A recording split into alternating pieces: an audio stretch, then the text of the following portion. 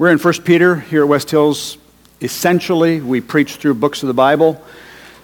Time to time, we break out and have topical series, but even then, the topic of the morning is going to be driven by a main passage of Scripture. But right now, we are working our way through the little epistle of 1 Peter, and we're moving slowly, but effectively. I'd like to think effectively. So let's stand together for the reading of God's Word for this morning. We're going to be focusing on verses 14 through 16 of chapter 1, but I've included verse 13 from last week just to put it in a sort of a context. Let's read together. Therefore, preparing your minds for action and being sober-minded, set your hope fully on the grace that will be brought to you at the revelation of Jesus Christ. As obedient children, do not be conformed to the passions of your former ignorance, but as he who called you is holy, you also be holy in all your conduct, since it is written, you shall be holy, for I am holy. Amen. Please be seated.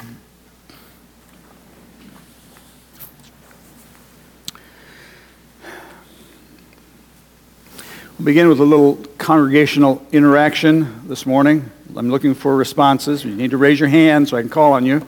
I don't want chaos and bedlam. Has there ever been a time in your life when you were forced to live in a very different manner than the way you were used to living? Abby. Working in the wilderness with teenage boys who had problems of their own, right? Yeah. Somebody else.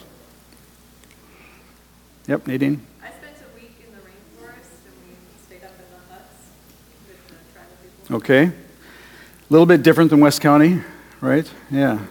So you were forced to kind of acclimate and accommodate yourself to a totally different lifestyle. Yeah. Anybody else? Any military? Jackie? What about in the military?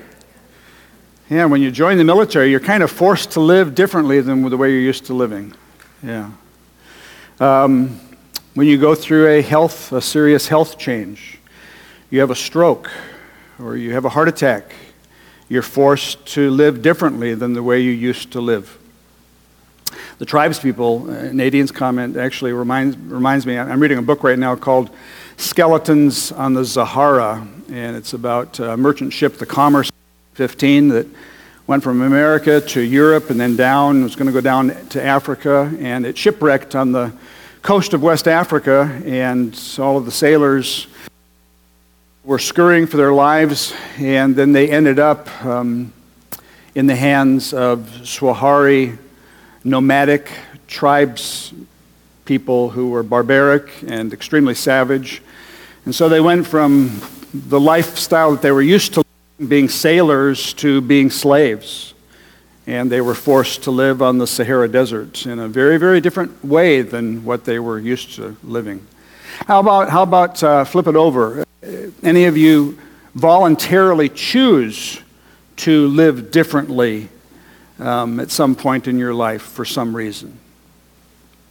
Scott? What's that? I did the whole 30. Oh yeah, so you voluntarily chose that. Yeah, as crazy as that is. But it made a big difference, right? Yeah. Yeah, so a diet or a health issue, you voluntarily choose to put yourself in the rigors of a change. Anybody else? Simplifying your lifestyle, downsizing, moving from 2,000 square feet to 1,200 square feet, moving, yep. Going to college, yeah, absolutely. Significant change, yeah. In our study of 1 Peter, we've come to the place here in these verses where Peter is going to begin telling them, and God's going to begin telling us, about living differently. Not because they're forced to, but really because living differently fits with their new identity through faith in Christ.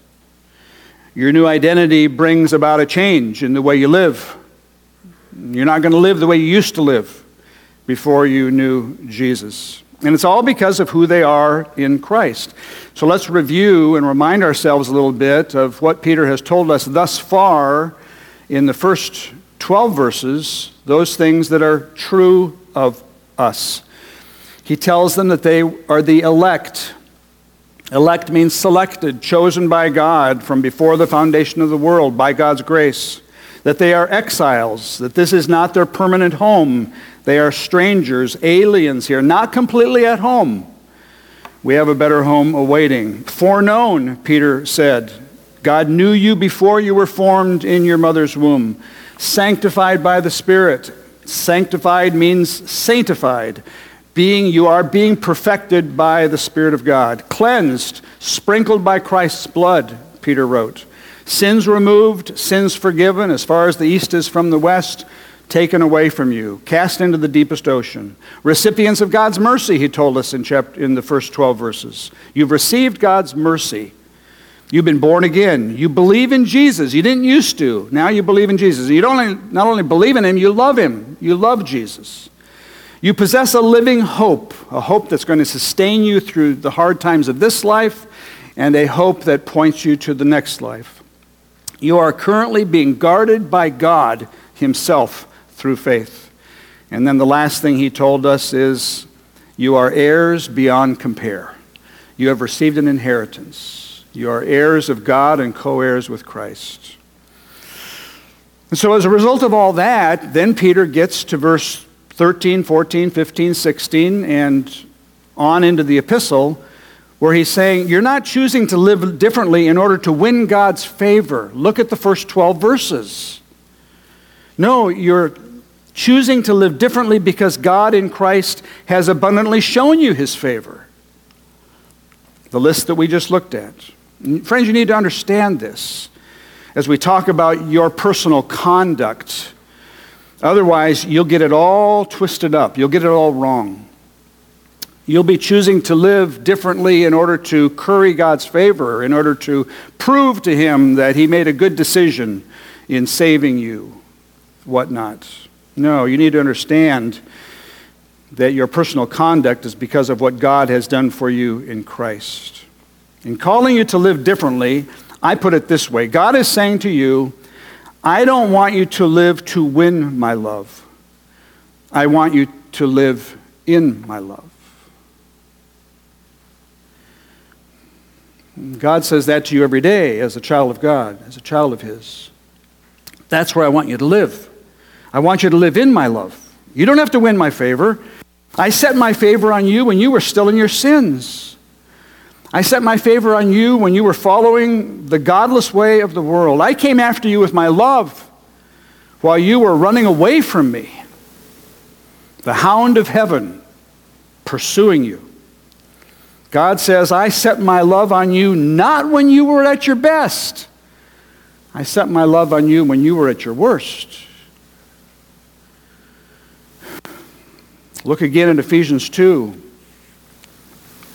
You were dead in the trespasses and sins in which you once walked, following the course of this world, following the prince of the power of the air, the spirit that is now at work in the sons of disobedience, among whom we all once lived in the passions of our flesh, carrying out the desires of the body and the mind, and we were by nature children of wrath, like the rest of mankind. But God, being rich in mercy, because of the great love with which he loved us, even when we were dead in our trespasses, made us alive together with Christ. By grace you've been saved. Here's the gospel, friends. Now in verse 13 that Will covered last week, Peter begins to make the transition from this is who you are in Christ to this is how you should live in Christ. And it flows out of this is who you are in Christ. Because of who you are, this then is the appropriate way to live. Live in such a way that your conduct matches your identity. Peter transitions with that little word, therefore. Remember the rule? Whenever you see the word therefore, ask, what's the therefore, therefore? Well, it's always a bridge word. It's always a connector. It's always connecting two ideas. And so he's connecting the first 12 verses with what he has to say about how they should live their lives. And so with verse 13, Peter begins to tell them how elect, foreknown, sanctified, cleansed, born again, people who believe in Jesus, people who have received God's mercy, people who love Jesus, people who are being guarded by God through their faith, people who have received an inheritance that can never perish, never be taken away from you, how those kinds of people should then live. Okay? Because we should live differently than those for whom those things are not true. So last week, he said, prepare, gird up your minds, be sober-minded, think soberly, think clearly, and then set your hope fully on future grace. Set your hope on the grace that will be brought to you at the revelation of Christ. And by the way, isn't it amazing? It starts with grace, and what does it do? It ends with grace. And then this morning, Peter spins it out even further. As obedient children, do not be conformed to the passions of your former ignorance. As he who called you is holy, you also be holy in all your conduct. Since it is written, you shall be holy, for I, the Lord, am holy. Let's break this down a little bit. He begins by saying, as obedient children. And so again, in making the transition, he makes a reference to their identity. He says, remind yourselves, you are children of God. You are God's sons and daughters. That's who you are. That's your identity. God's family. We didn't used to be. No. We used to be, Ephesians 2, what? Sons and daughters of disobedience. We used to be children of wrath, like the rest of mankind. But now you are children of God. But then Peter also includes the adjective obedient, as obedient children. And so the assumption is that obedience will be a primary, predominant characteristic of those men and women and young people who have received God's favor. It'll be a predominant characteristic of our lives. Obedience, as obedient children. Not as spoiled children, not as renegade, rebellious children, no, as obedient children. And so we've gone from being children of wrath to being children of God and children of blessing. We've gone from being sons and daughters of disobedience to being sons and daughters who want to learn to obey the Father who loves us. And then Peter gives us 4 key components having to do with being obedient children. The first one has to do with conformity. It says in verse 14, as obedient children, do not be conformed to the passions of your former ignorance. Conformed. To form together. To be molded and shaped. To make something look like another thing. A man who used to be a part of our church, Dr. Joe Eads, he was a renowned plastic surgeon here in St. Louis. And he went to be with the Lord a few years ago, and I had the honor of doing his memorial service. But his hobby on the side, which fits right in with being a plastic surgeon, was bird carving. And he was phenomenal, absolutely phenomenal. He would take a piece of wood, and actually initially he would decide what bird he wanted to carve, and then he would carefully study all the detailed intricacies of that particular bird through pictures and descriptions and diagrams. And then he would take that piece of wood and carve it and shape it and sand it to look, and then finally paint it to look exactly like a real bird. And if you saw these birds perched on different settings in his living room, you would think it was the real thing. He had several dozen of them. That's what it means to conform. To make something look like another thing. But Peter says, don't conform. Don't look like that other thing when it's the wrong thing. Let's stick with the bird imagery. You used to be a turkey vulture. Okay? Actually, let's bring it down. Jesse came out this morning and said, Dad, you talk about me in the sermon today? And I said, wasn't planning on it, but let me see what I can do. You used to be a dodo bird. You familiar with Sesame Street? Big Bird, Follow That Bird. One of Jesse's favorite movies is Follow That Bird. And Bird is Big Bird, he's living on Sesame Street, and then the social worker, Miss Finch, tells Big Bird that he needs to be living in an environment with only other birds so that he can look and act like other birds. And so she sends him to live with a family of dodos who live in Illinois. Of course they do. They do, seriously. Probably because they're Cub fans, but... But in the process, Big Bird realizes he's not a dodo. He's not a dodo. You see, Peter is saying, don't be a dodo because you're an eagle. Don't be conformed to what you used to be. Dodo birds. We all used to be dodo birds. But God's given us a brand new identity. A brand new identity. As obedient children, as baby eagles, don't live like other birds. They don't live the way you used to live. You used to live, Peter says, according to the passions of your former ignorance. What does that mean? Well, think about it. You used to be ignorant of Jesus.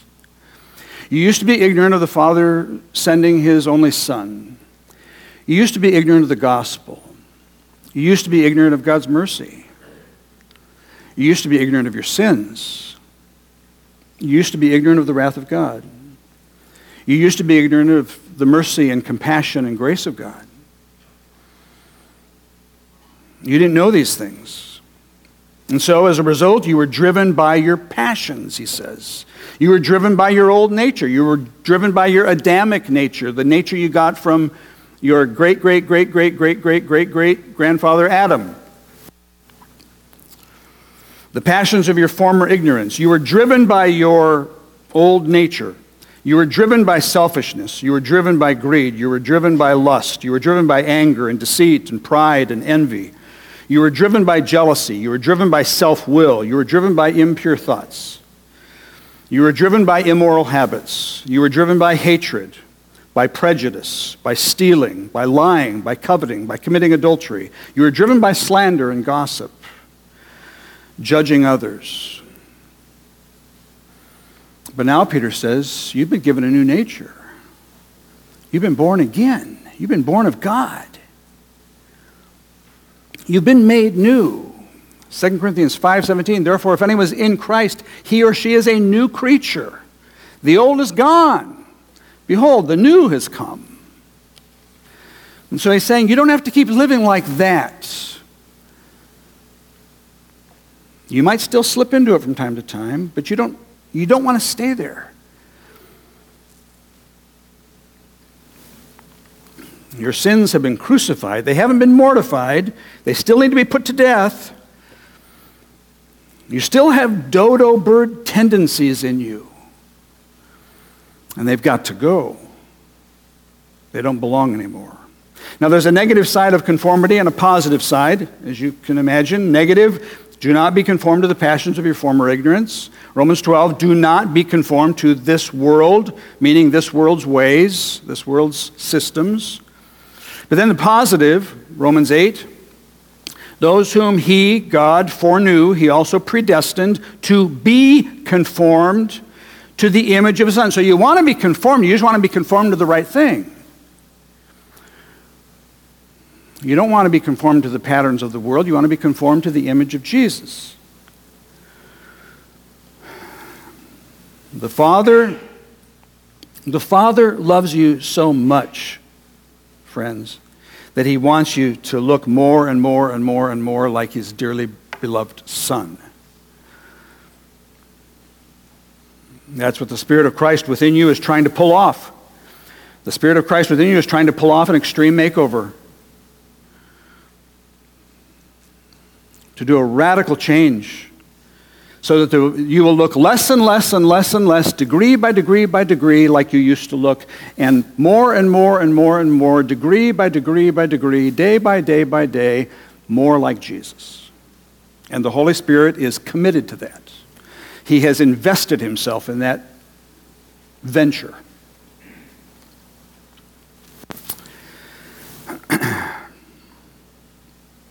We all, 2 Corinthians 3, with unveiled face, beholding the glory of the Lord, are being transformed. There's that positive conformity. Being transformed into the same image from one degree of glory to another. For this comes from the Lord who is the Spirit. So that's the first component in what it means to work out this whole thing about being obedient children. The second is your call. Verse 15, as obedient children, do not be conformed to the passions of your former ignorance, but as he who called you. Second component, the call of God upon your life. So what does it mean when Peter writes to these Christians telling them that God has called them? Peter uses the same word throughout his epistle. Chapter 2, verse 9, that you may proclaim the excellence of him who called you out of darkness into his marvelous light. 2:21, to this you have been called, because Christ suffered for you, leaving you an example that you might follow in his steps. Chapter 3, verse 9, do not repay evil for evil or reviling for reviling. On the contrary, bless, for to this you were called. 5:10, after you have suffered a little while, the God of all grace, who has called you to his eternal glory in Christ, will himself restore, confirm, strengthen, and establish you. So it's an important enough principle or truth for Peter that it runs all the way through his epistle. The idea that the people of God are called by God. We find it in his second epistle as well. Chapter 1, verse 3, and chapter 1, verse 10. Now, the Apostle Paul points out that the call of God is a vital part of how God brings salvation to his people, without which people are not saved. He writes, verse 8, we know that for those who love God, all things work together for good for those who are called according to God's purpose. For those whom he foreknew, he also predestined to be conformed to the image of his Son, in order that we might be the firstborn among many brothers, millions upon millions, whom God will call to himself. Those whom he predestined, he also called. Those whom he called, he also justified. Those whom he justified, he also glorified. This is rich stuff. Now, friends, you can't take called out of that progression of things that God does in making for himself a people for his own possession. Work those verses backwards. Those who are glorified are those whom God has justified. Those who are justified are those whom God has called. Those who are called are those whom God predestined to be conformed to the image or likeness of his Son, and those who are predestined are those whom God foreknew. And so if you were to put all that on a timeline, just sort of picture this thread that stretches all the way across the room, that includes both time and before time and after time, okay? An eternal thread stretched out.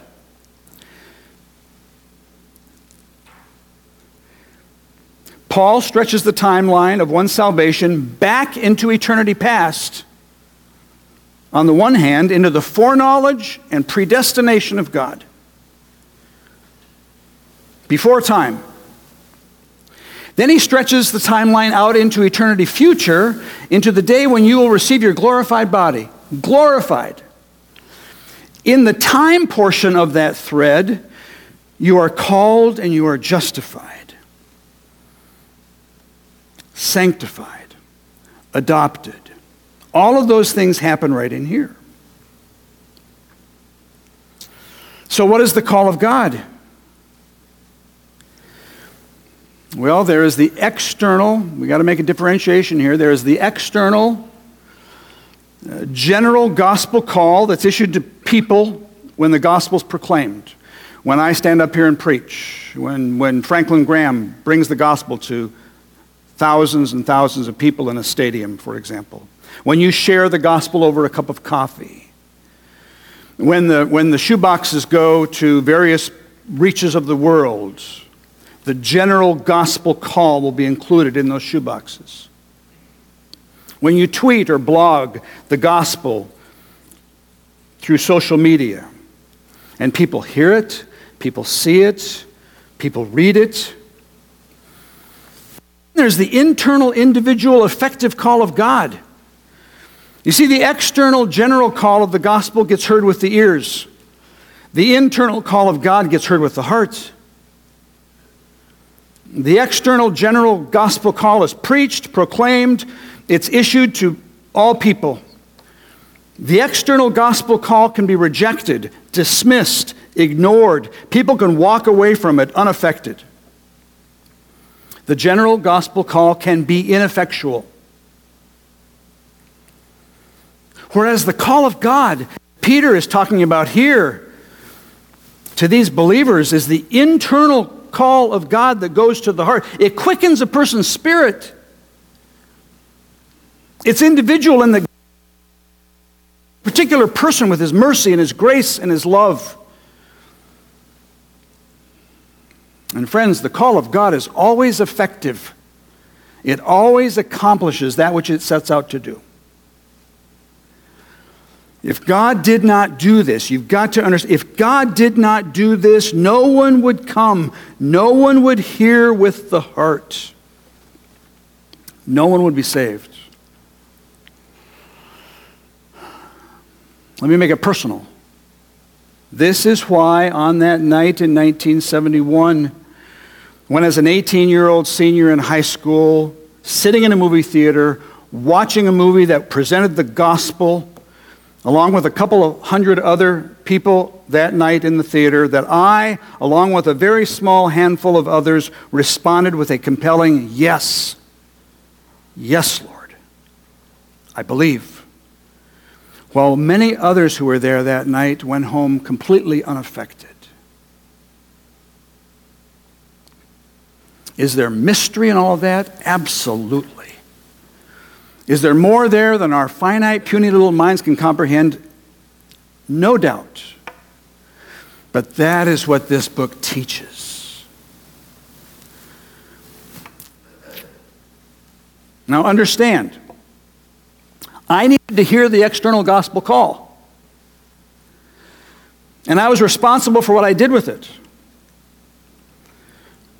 You see, the general call is what God uses to communicate the good news. That's why he sends mission. He says, go and make disciples. Go into all the world. Jerusalem, Judea, Samaria, to the ends of the earth. Go with the gospel. That's what God uses to communicate the good news of Jesus. And that is what God uses to hold people responsible. Paul emphasizes this in Romans 10. How then will they call on him in whom they have not believed? How are they to believe in him of whom they have never heard? How are they to hear without someone preaching? So faith comes from hearing, and hearing through the word of Christ. So, Gary, can you show us a clear example of that in the Bible? Yeah, one stands out pretty clearly. Lydia in Acts 16. It says, one who heard us was a woman named Lydia from the city of Thyatira, a seller of purple goods, who was a worshiper of God. The Lord opened her heart to pay attention to what was said by Paul. You've got to have both. You've got to have both. Lydia needed two things. She needed to hear what Paul had to say. She needed to hear about Jesus. She needed to hear the gospel. And she needed for the Lord to open her heart. That's exactly what I needed that night in 1971. And so back to the call, other verses that describe the effective call of God and what it is that God calls us to. I'll just give you a list of verses up on the screen.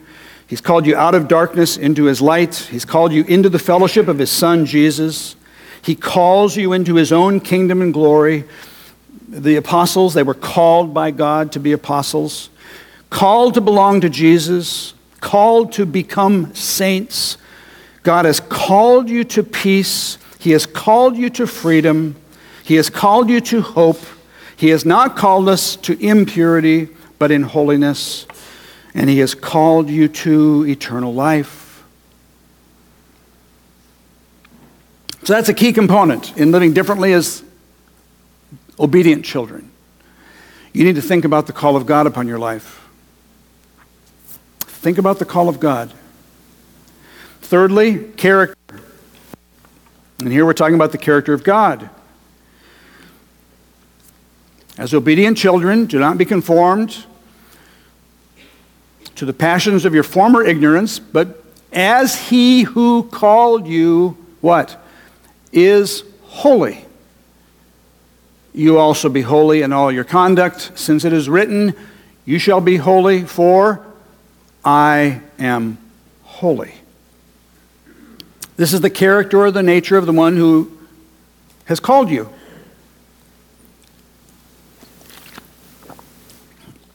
He is holy. See, the aspect of God's character or nature that God laid the most stress on in the Old Testament is his holiness. Some 430 times, give or take, you have it described, God is described as being holy, and his holiness, and his holy place, and his holy name. Now in the New Testament, the aspect of God's character that probably gets the most emphasis is the fact that he's our Father. Does that mean he's not holy? No, it means that we have a holy Father. But Jesus came and introduced to us that aspect of his character that the Old Testament didn't really emphasize as much. He's our Father, and that's so you pray to him, our Father who art in heaven. But in the Old Testament, that could almost be stated to be sort of the motto text to sum up the theme of the whole Old Testament, are those verses having to do with his holiness. So what's the basic idea, Gary, of what it means to be holy? Holy expresses itself in separation, separateness, being set apart from. God is set apart from all other creatures. God is set apart from his creation. He is set apart through his greatness, his omnipotence. He knows, he has all knowledge, omniscience, his sovereignty. God is totally set apart from us and his world. That makes him holy. He's also set apart in his purity. He has never sinned. He's never caused anybody to sin. He can't look on iniquity. God is pure.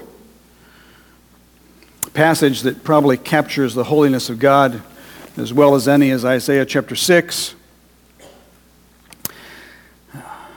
The prophet Isaiah wrote this, "In the year that King Uzziah died, I saw the Lord sitting upon a throne high and lifted up, and the train of his robe filled the temple. Above him stood the seraphim. Each had 6 wings, the angels. With 2 he covered his face. With 2 he covered his feet. With 2 he flew. And one called to another and said, Holy, holy, holy is the Lord of hosts. The whole earth is full of his glory. And the foundations of the threshold shook at the voice of him who called, and the house was filled with smoke. And I said, Woe is me, for I am lost. I am a man of unclean lips, and I dwell in the midst of a people of unclean lips. For my eyes have seen the King, the Lord of hosts, and he is holy, holy, holy."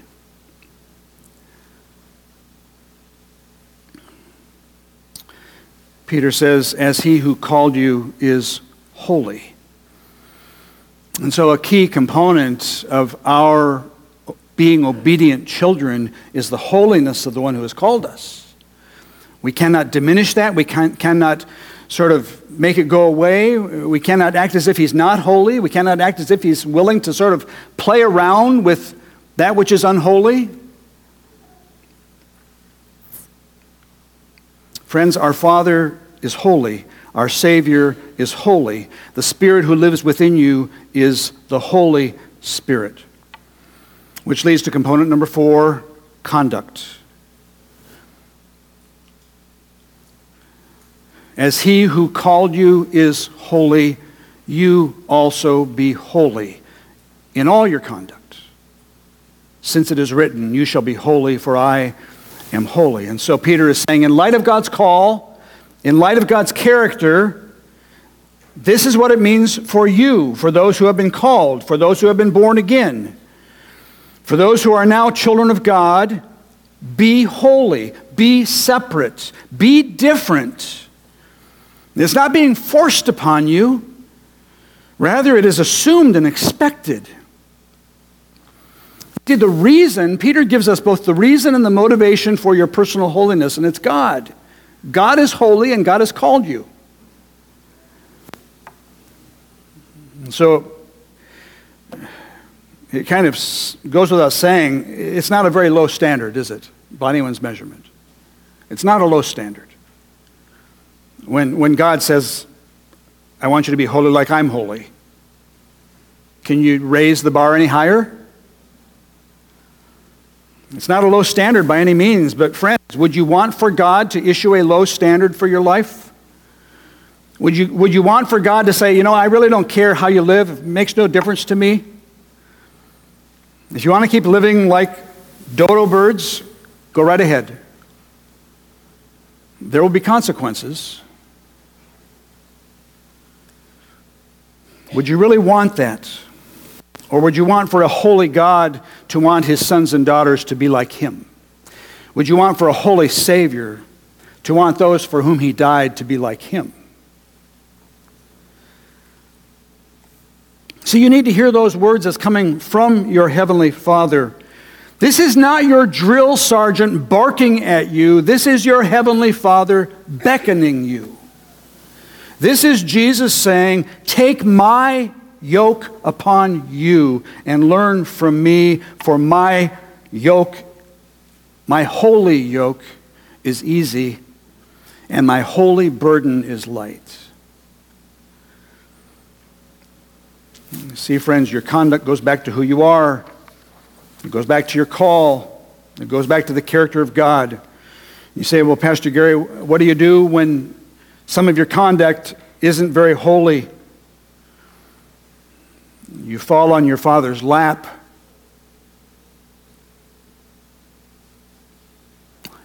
In confession and repentance, because you know that your Father will always be there to receive you with his compassion and his steadfast love. He'll always be there to forgive. You will always find steadfast love and forgiveness with the Father. You will always find your Heavenly Father there to encourage you, like you parents encourage your children when they fall. You will always find the compassion that a loving Father has for his sons and daughters. Psalm 103, as a father shows compassion to his children, so the Lord shows compassion to those who fear him.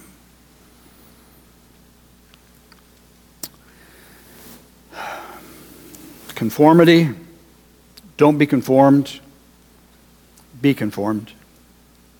Call. Think often on the call of God. Character.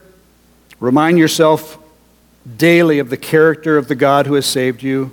And then conduct. How then should we live? How then will you live this week? Will you live differently because of these things? Let's read it again. Read it with me. As obedient children, do not be conformed to the passions of your former ignorance, but as he who called you is holy, you also be holy in all your conduct, since it is written, you shall be holy, for I am holy. Let's pray together.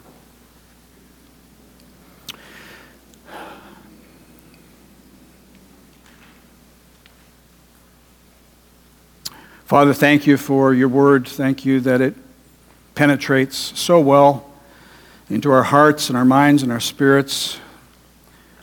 Thank you that it is not a word that completely annihilates us, but it is a word that deals realistically with us, but also gives us such great hope. You do not want for your children to live the way we used to live, and it's because of your love, and it's because of your holiness. You want for us to be like you, and that is such a very, very good thing. And so I pray for myself, Lord. I pray for my family. I pray for my church family.